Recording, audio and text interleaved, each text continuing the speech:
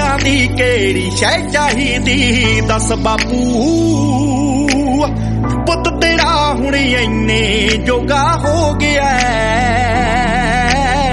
ਦੁਨੀਆ ਦੀ ਕਿਹੜੀ ਸ਼ੈ ਚਾਹੀਦੀ ਦੱਸ ਬਾਪੂ ਪੁੱਤ ਤੇਰਾ ਹੁਣ ਇੰਨੇ ਜੋਗਾ ਹੋ ਗਿਆ